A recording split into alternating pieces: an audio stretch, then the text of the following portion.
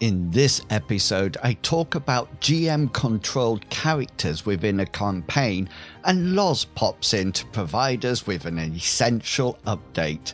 Welcome to the Mythras Matters podcast, Season 1, Episode 36, Essential Updates and Controlling That Character.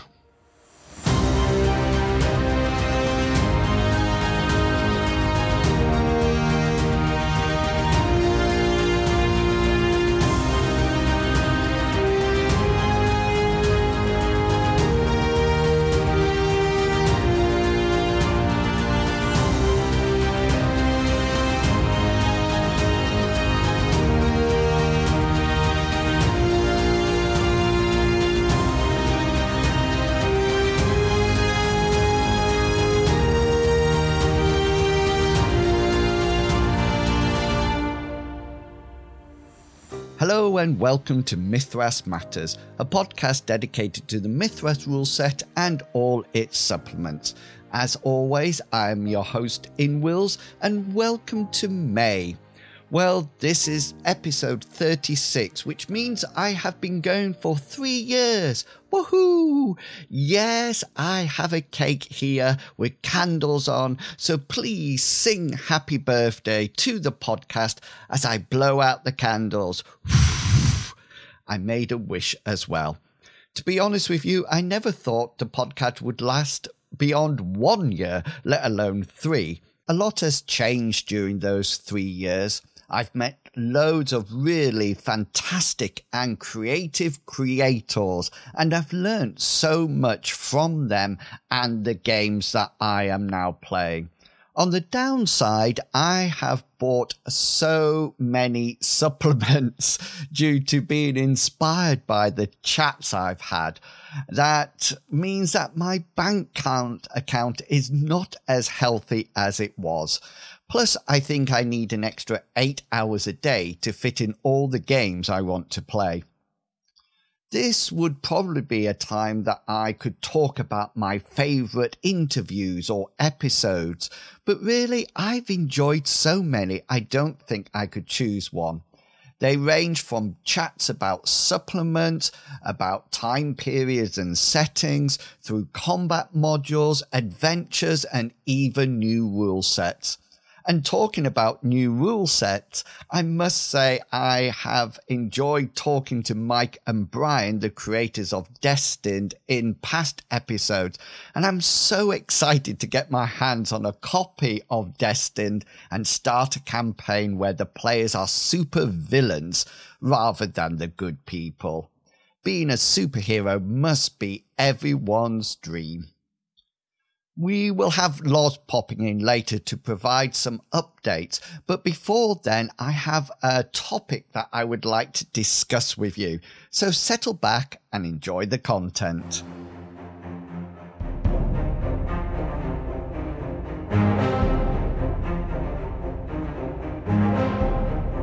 As a GM, I rarely get the opportunity to play characters. I really enjoy playing my character in the Lyonesse campaign when Loz GM'd for the group, but apart from that, I rarely get the opportunity. I do, of course, get to play a range of NPCs. These I really like to create, but I have to say that my limiting acting voices does mean that often the NPCs in the campaign end up all sounding exactly the same. Does anyone else have that issue? Coupled with the fact that I sometimes forget the voice that I originally started with when I first introduced the character, means that my own NPCs can have a range of different voices throughout every adventure. When one of our group left, we were left with a predicament with some of the main roles of the group missing. Within Mythras, the group lost their main tank, and in M-Space, they lost their medic. So in order to fill the gap, I created a character that I would be playing with the players in the group. So I wanted to share with you what I had learned from the experience and my recommendations for you if you want to do it or if I did it again.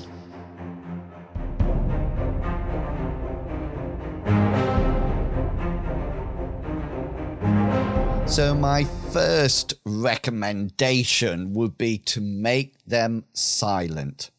Obviously, I didn't want the GM character to be providing all the answers to everything within the sessions, but at the same time, I wanted them to be there when the party was struggling.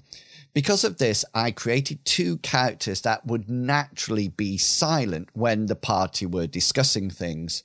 Ulrich was naturally silent and really quite sinister, while Purdy can often be found recharging or maintaining her programming while staying silent until spoken to. Even though they were generally silent, they were still somehow realistic. I really wanted them to be part of the group and actually interact with them. I didn't want them to be a character that just stood on the sidelines and then quickly burst into action when combat was there.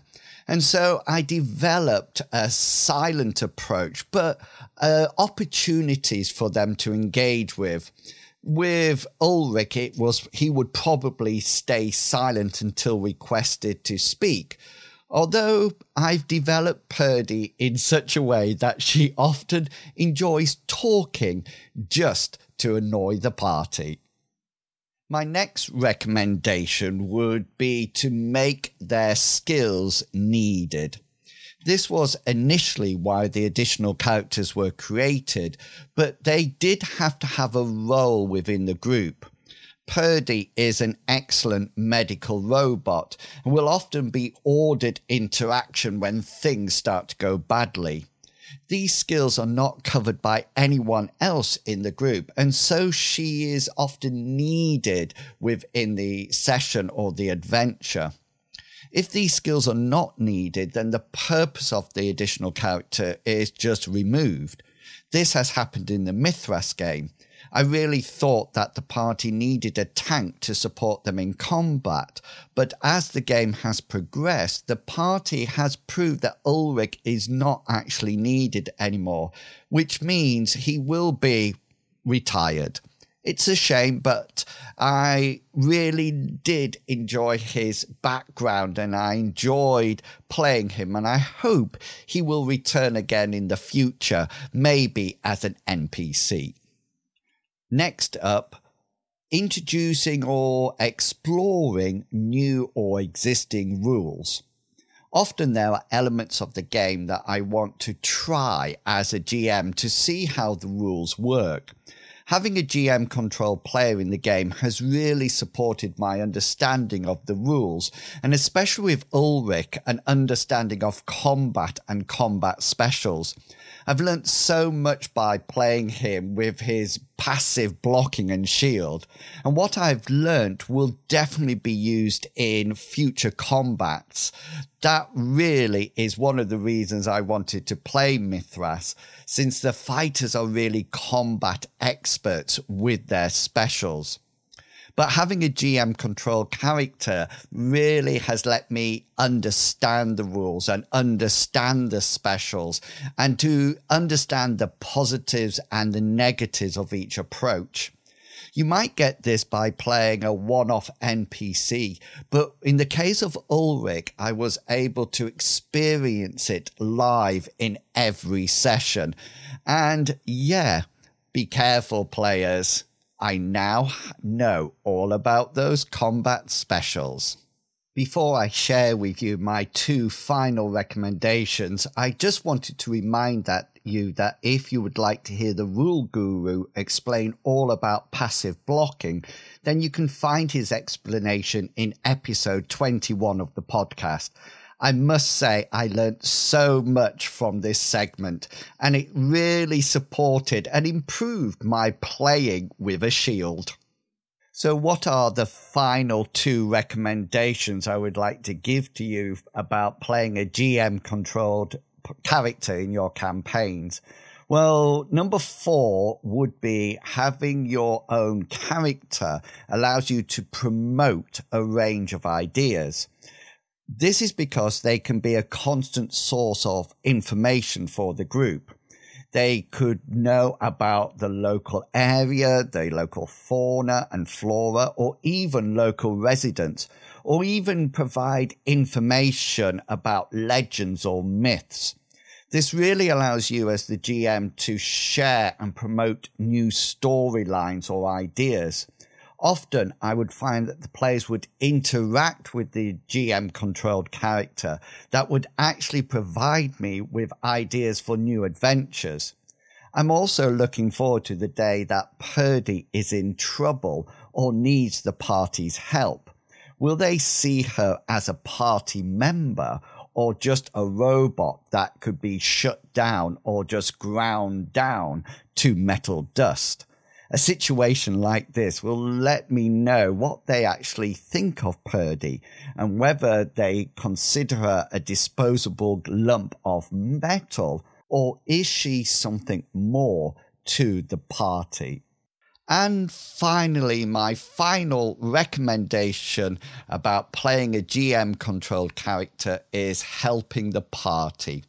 We know as GMs that there are often times that we might need to support the party a little bit. This might be to help them decide what their next move should be, or their goal, or where they should be heading off next. The Call of Cthulhu game has a nice skill to deal with this situation, and this is the idea role. And although this could and maybe should be easily adapted and included into any game, having a player character controlled by the GM within the group really allowed me to provide an opportunity to support them or provide them with an additional nudge in the general direction.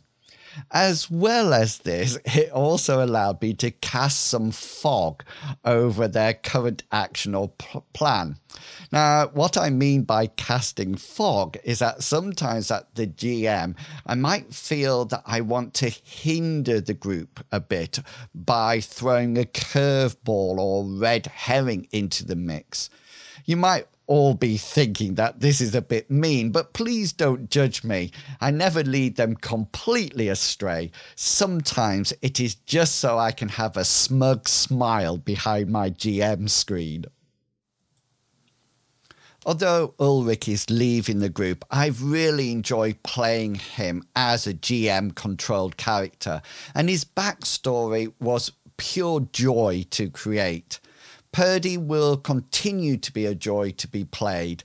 Yes, I know she often mimics C-3PO from the Star Wars franchise, but she is fun to play, and I really like the way she is developing her own personality and character.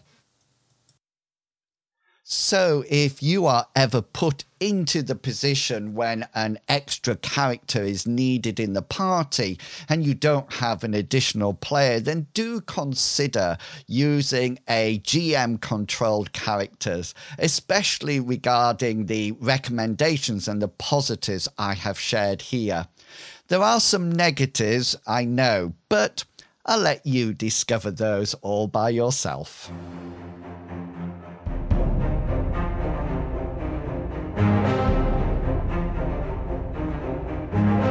Remember, if you would like to contribute to the podcast, then why not drop me an email or message and let me know what you would like to cover.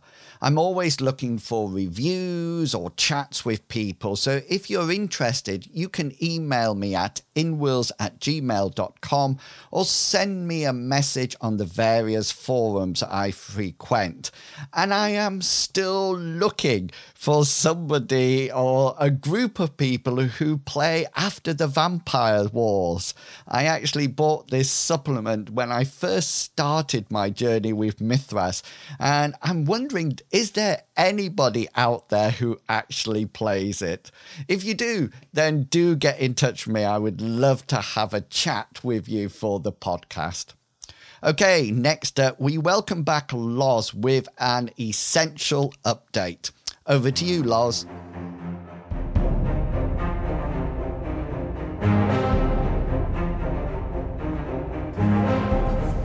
Hello, it's Lawrence here with some news and updates on what's happening behind the scenes at the Design Mechanism. So the first thing that I want to talk about is our brand new storefront. As you will have noticed, we've updated the store significantly, and this is a result of a new partnership that we forged with the BigCommerce platform, and we've done this for a couple of reasons. The first is the store look, feel and functionality. It's much improved over the old store application. Easier to use, easier to search, and certainly easier for us to administer. It offers a much better customer experience all round, and we think that you'll really like the change. Second, and perhaps more importantly, is the fact that the BigCommerce platform allows us to integrate all our books directly with Lulu via its direct API system. This means that any book that you buy from our store is transmitted to your nearest Lulu print-on-demand centre, is produced to order and shipped straight to you. We've been steadily moving away from the old offset warehouse distribution model for our books over the past couple of years, and this integration between our store and Lulu completes the transition to a full print-on-demand system for us. It's far more cost effective for a company of our size to operate in this way, and it should also help us to bring books and games to market faster. The quality from Lulu is absolutely fantastic. It's been improving immeasurably over the past few years, and we've been really impressed with all the copies that we've seen. That encouraged us to take this step, and we think that everybody will appreciate the quality that's coming through. So, next up is our biggest news of the month, and that's the release of Destined, our full superhero game. Written by Mike Larrymore and Brian Pivick, and superbly illustrated by Rowena Rosenberger, James Turpin and Dean Kotz, Destined is the culmination of a project that we began several years ago with the scenario Agony and Ecstasy.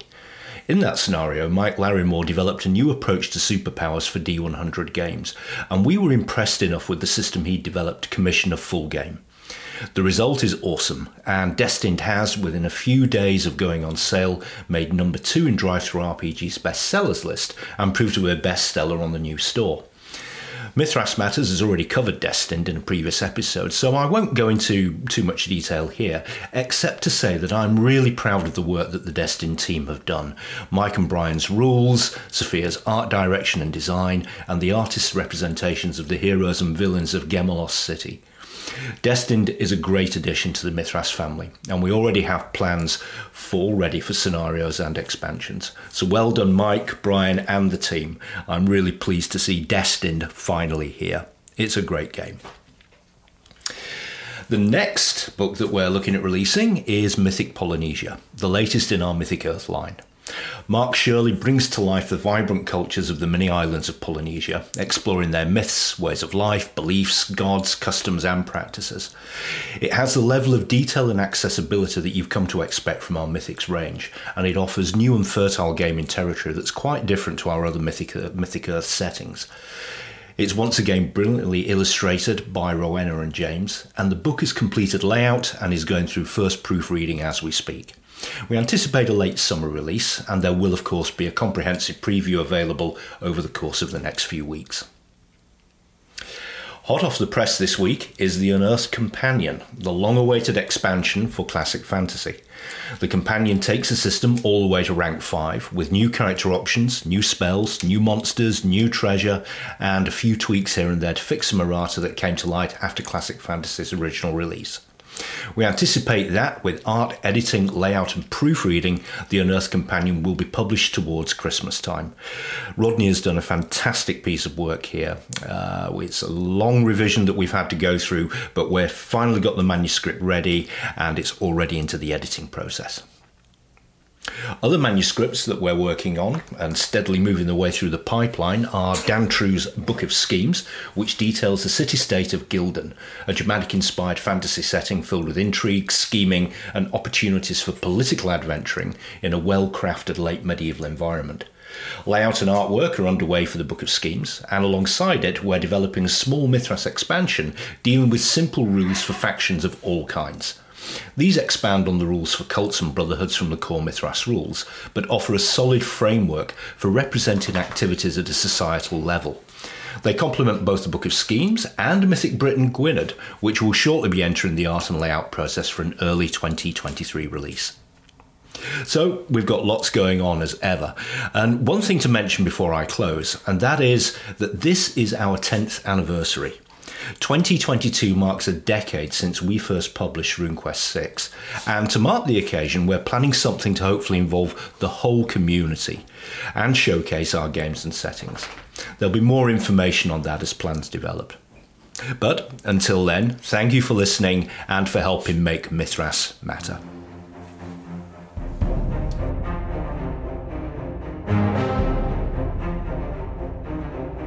Thank you for that update, Lars. As always, loads of really exciting and interesting developments on the horizon.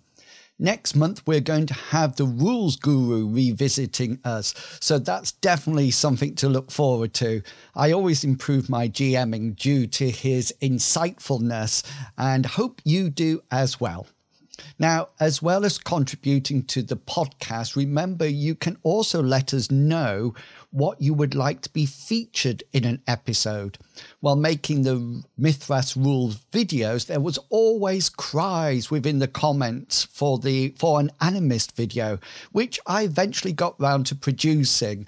And the episode number 34 of this podcast also had an abundance of content relating to an Animist, as Rael and John supported my understanding of the spirits and the creation of orders associated with Animists. Coming up next, my top 3 tips about creating orders within your Mithras campaign.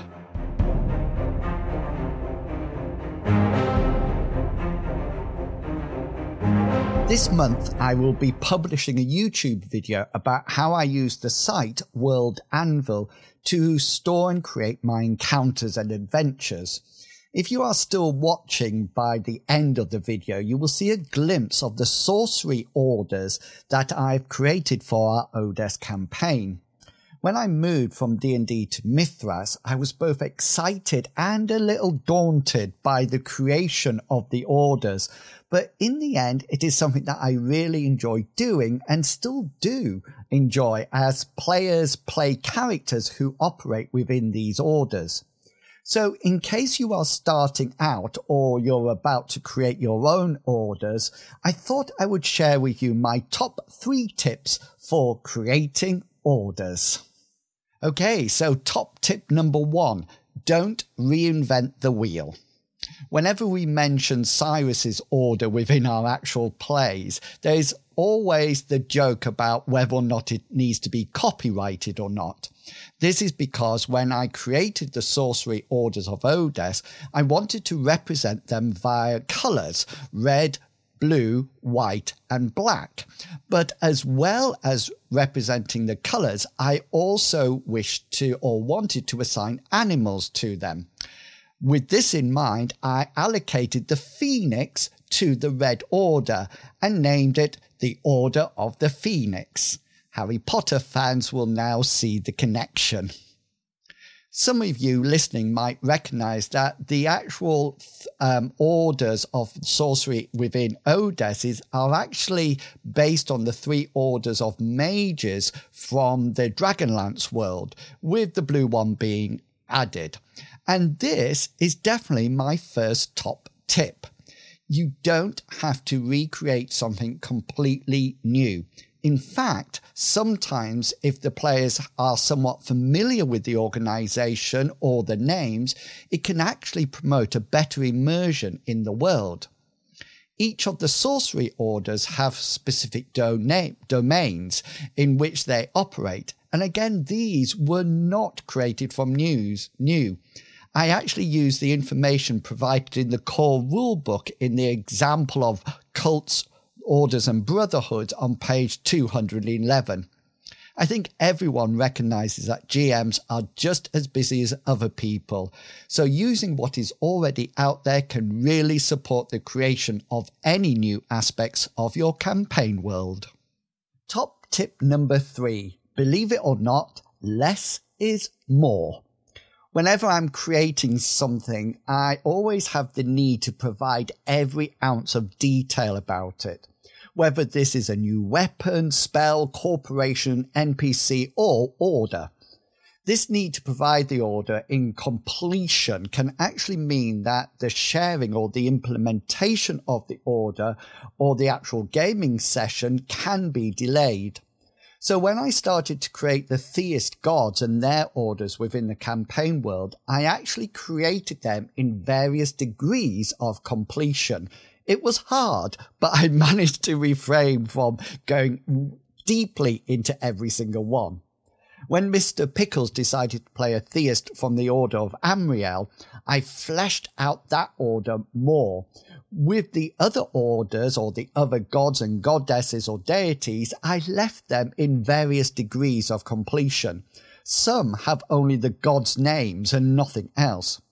My reasoning behind this is that until someone wants to play a theist from that order, or I want to provide encounters with that order, I don't actually need to completely create them. Indeed, leaving them not complete actually allows me to add more detail when needed, along with the help of the players. And this leads me on to my final top tip. Top tip number 3, be a lazy GM. I am hoping at this point that the creative people listening to this podcast episode are the same as me when it comes to dipping into their wells and reserves of creativity. I have to admit that sometimes I go to my well or reserves and it is, well, truly empty. At times like this, I have to do something completely different in order to allow the creativity well to be restocked. Please tell me I'm not the only one that this happens to. When I was creating the sorcery orders of Odes, I did the best I could at that time, but then, as I mentioned in my second top tip, I left them. The reason I left them was not only because my creativity well was empty, but also because I wanted the players to have some input with them. As the Order of the Kraken, the Blue Order and Gulliver's Order developed, the player contributed to the Order about the sorts of spells that could be used. In a similar way, Cyrus's player, Captain Kangaroo, has contributed to the development of the Red Order, and I have even grabbed some fantastic ideas from the Discord and the Tapper Talks forums that were provided in answer to some of my questions.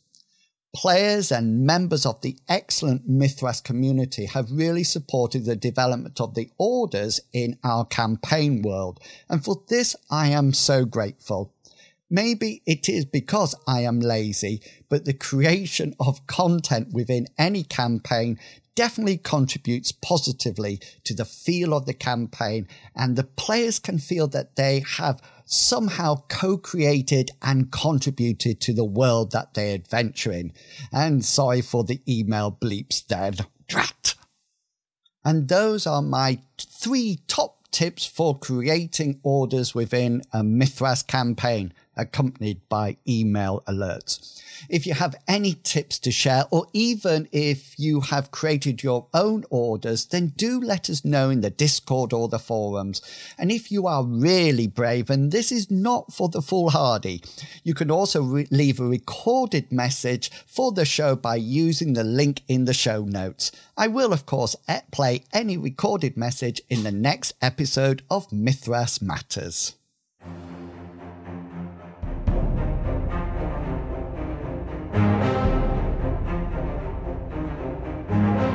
And that's it, another episode of Mythras Matters completed. Don't forget you can check out all my content by following my YouTube channel and the campaign areas on World Anvil. I really appreciate your support, and do check out the Tapper Talk forums and the Discord, where there are some great people there sharing their ideas within discussions. So, until next time, have a great month of gaming, everyone, and I will chat to you all again in June. Until then, I hope all your opposed rolls succeed and provide you with a well-deserved special. Thanks for listening, everyone. See ya. Bye.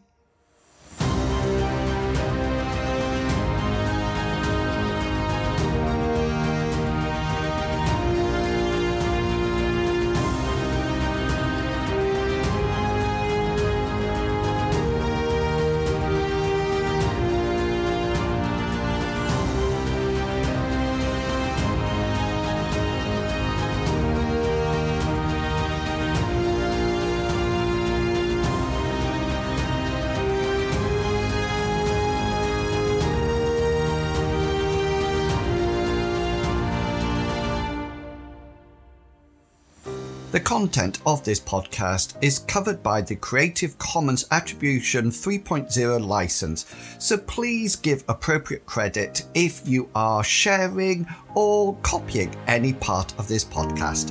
Thank you.